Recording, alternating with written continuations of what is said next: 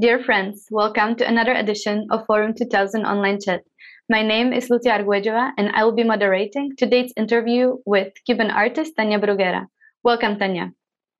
Thank you for the invitation. Tania Bruguera is a leading Cuban performance artist that uses politically motivated art to influence social and political processes. After recent protests, she was detained and taken to Villa Marista, a prison known for holding political prisoners, and interrogated by Cuban state security.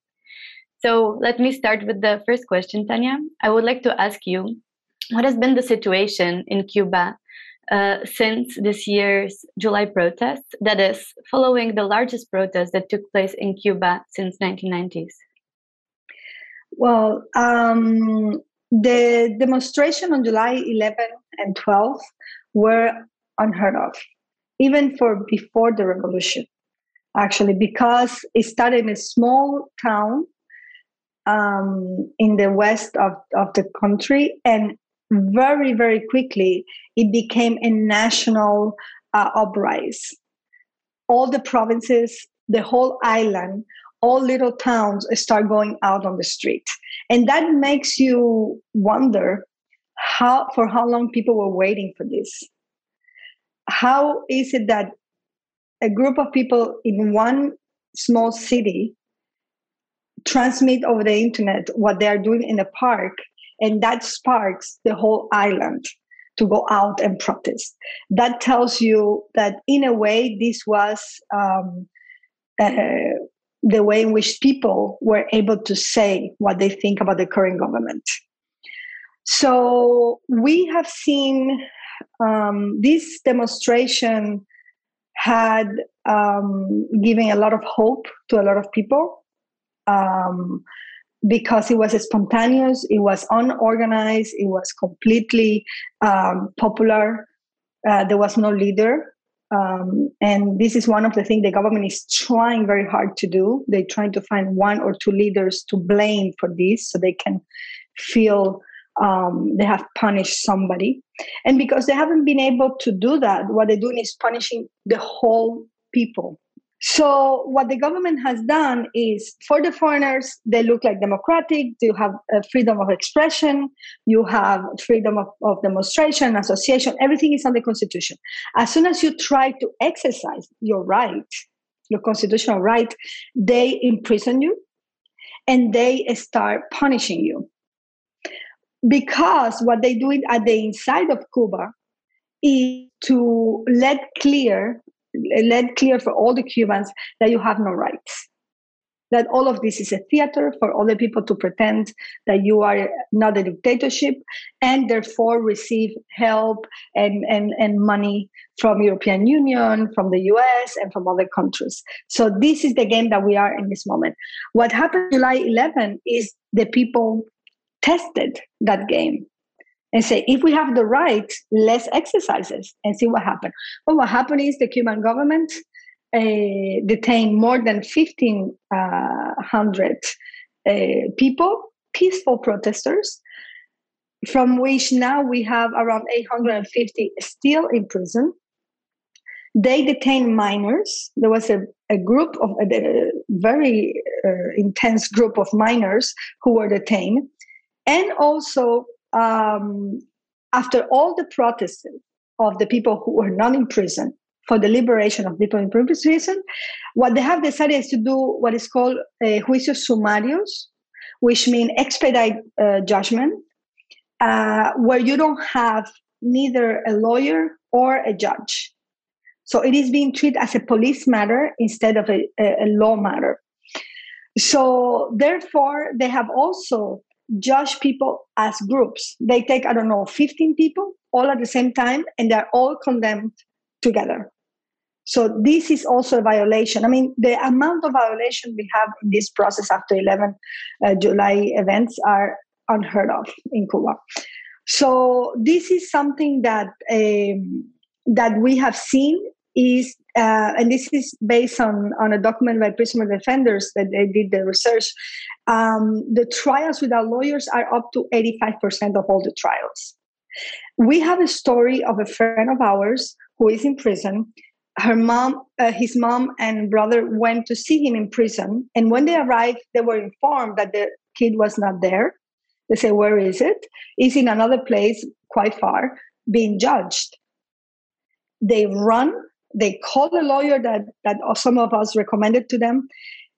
And they run, the lawyer run, the mother and the brother run. When they arrived to a place, he was already processed 2 years in prison for just being a peaceful protester. So I think the disproportion between what people did and the government's measures are equivalent to the fear the government has of its own people in Cuba at this moment. Mm-hmm.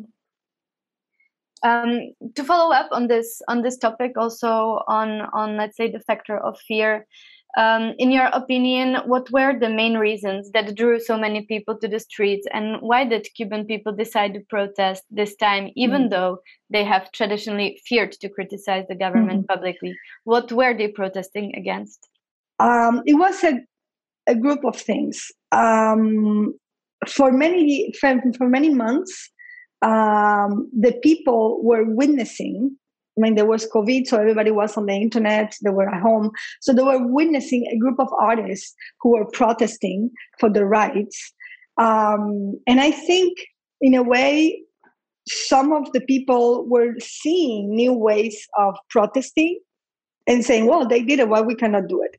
But the main reason, I think, is the fact that the Cuban government has demanded increasingly and very clearly sacrifices from the Cuban people without giving anything in exchange. So they kept doing sacrifice even more, at the point where people start dying because the COVID. And for example, I don't know if you know that Cuba did not accept to be part of the COVAX by the UN because they were so proud that they would do their own vaccine. And what has happened now is the vaccine, yes, they're producing the vaccine, but in the meantime, they're using people to try the vaccine because the vaccine is not yet approved. So they are using people for trying. Many of these people have been getting ill. And there is no condition in Cuba right now. The hospitals are completely,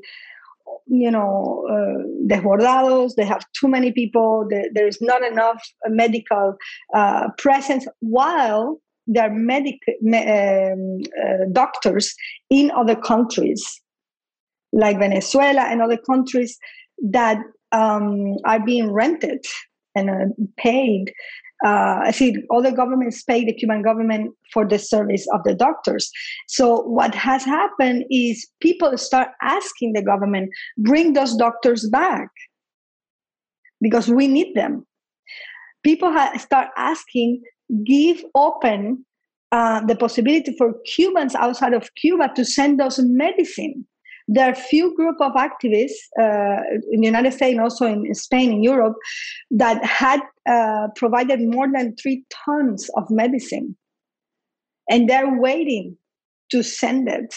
They send it by knowing someone who, can you please bring this extra bag? We pay you the extra for the bag and you send it to Cuba. So a government that is not taking care of its people, but is demanding more and more sacrifice while you see how they live, because that's the other situation.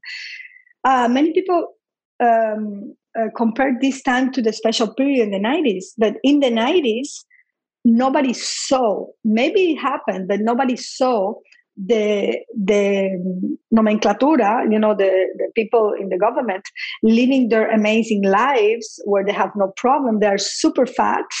They are super living an amazing bourgeois life with no precariousness, while the people, their houses are crumbling.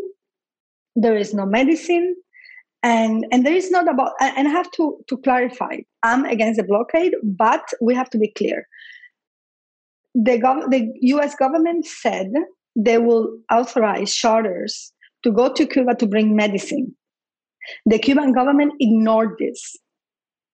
So all the decision they are taking is about them, about their proudness, and not about the need of the people. So I think that was enough. That was the last drop, and So the people decided to. Basically a detonator, what you are describing, this kind of the socioeconomic condition, the COVID pandemic.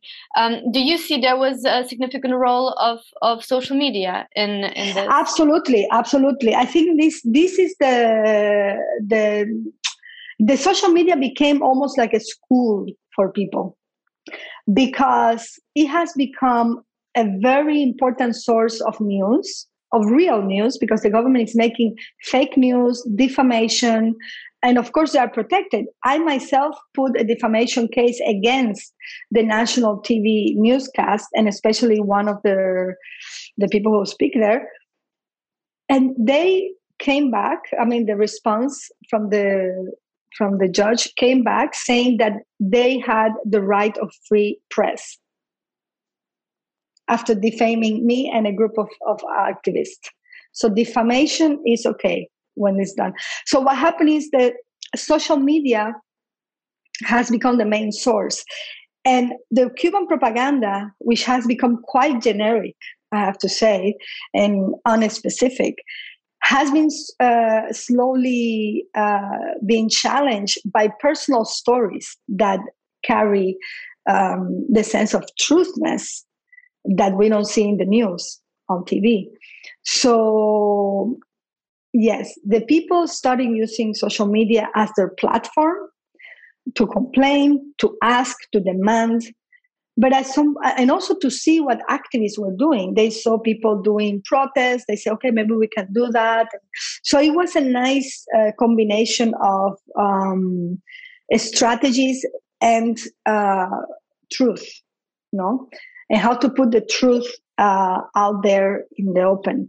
So definitely it was very important. And this is why you have, after the July protest, the government has come up with another decree law, number 35 in this case, where they regulate the use of the internet. And this is not new. During the demonstration, we know, and we have documented, the case of parents with minors in jail, and also girlfriends and friends with people in jail, that has been threatened that if they don't take off the videos on the internet, if they don't take off their comments criticizing the government on the internet, their dear friends or family will not go out of jail. And we have this documented. This is not, this is documented. We have many, many cases where they say, if you want your loved one to go out, you have to take off your comments. You have to talk to your friends who put some comments. So basically, they have legalized a practice they have been doing for a long time. The interesting part is that in this decree, they talk about fake news, which I'm all for regulating fake news and taking down fake news. Agree on that. The part that is interesting with the Cuban law is that it's never applied to the people in government. The national newspaper from the Communist Party, the online magazine of the Ministry of Culture, the newscast website and Facebook page, they're all having fake news. They're all creating fake news about activists, about the situation, but they are not being punished. That law do not apply to them. For example, during the demonstration in July, they were peaceful, but there were some people who entered the stores. They were hungry because, of course, even when the protest was not talking about food, it was talking about freedom. People asked for freedom, which was impressive. Some people enter a store, and we don't know if this is actually something done by the people or some infiltrated persons who created this aggression to change the image of the protest, because this happened many hours after the protest was already going on.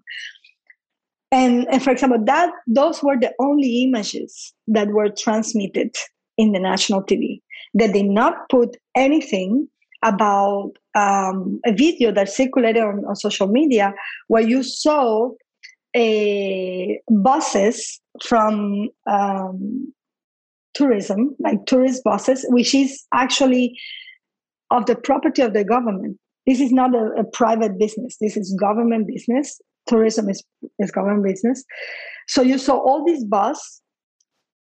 tourist bus, and out of them you see going out people dressed in civilian clothes, but you could see they are not civilians, with sticks, with long sticks. They were going towards the protest. So, interesting enough, the sticks were all looking the same, which is something that I really caught my attention. When you saw the stick, it's not like you took a branch from the floor. They all look the same, and even like kind of polished, the same size. So it was quite impressive to see that they look like arms, not sticks. So those images were not transmitted on TV, and they were censored on social media. The government is also denouncing activists to Facebook and to YouTube, so they closed their channels. This is impressive. I also want to say one thing. When we were talking about the law not applying to them, I want to make a specific comment, which is, at the moment we have hundreds of peaceful demonstrators in prison. We have none of the people who were aggressive to them, none of the people who beat them, none of the people who killed unarmed civilians, because there were several deaths coming out of this demonstration, and they were killed by those people dressed in civilian clothes, but they were part of the army and part of the Cuban government. Where is the justice where you only imprison one side and not the other side? So I would like to see the process and the trial for the people who beat unarmed people and the person who killed unarmed Cubans. And this is part of the rage that you still feel in Cuba.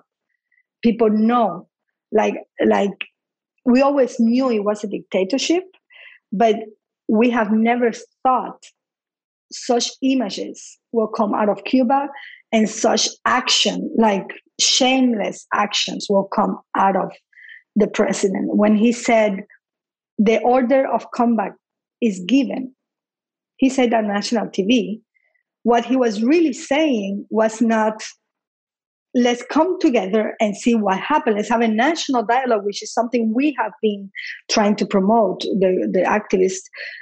So what he basically say is, those people in civilian dress, clothes, who are part of the army, go and beat them. You will not have any consequences. There will not be any consequence to your actions. That's what that phrase meant. You can do what you want. We are not going to treat you for those actions. Mm-hmm. Thank you, Tania.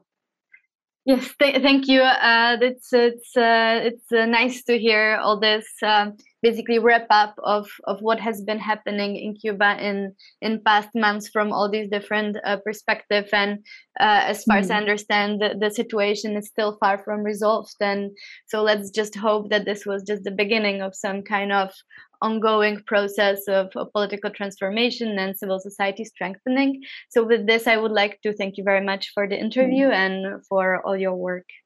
Thank you. And I want to say thank you, and also say that it's very good to feel that now we are not minority anymore. The government is the minority.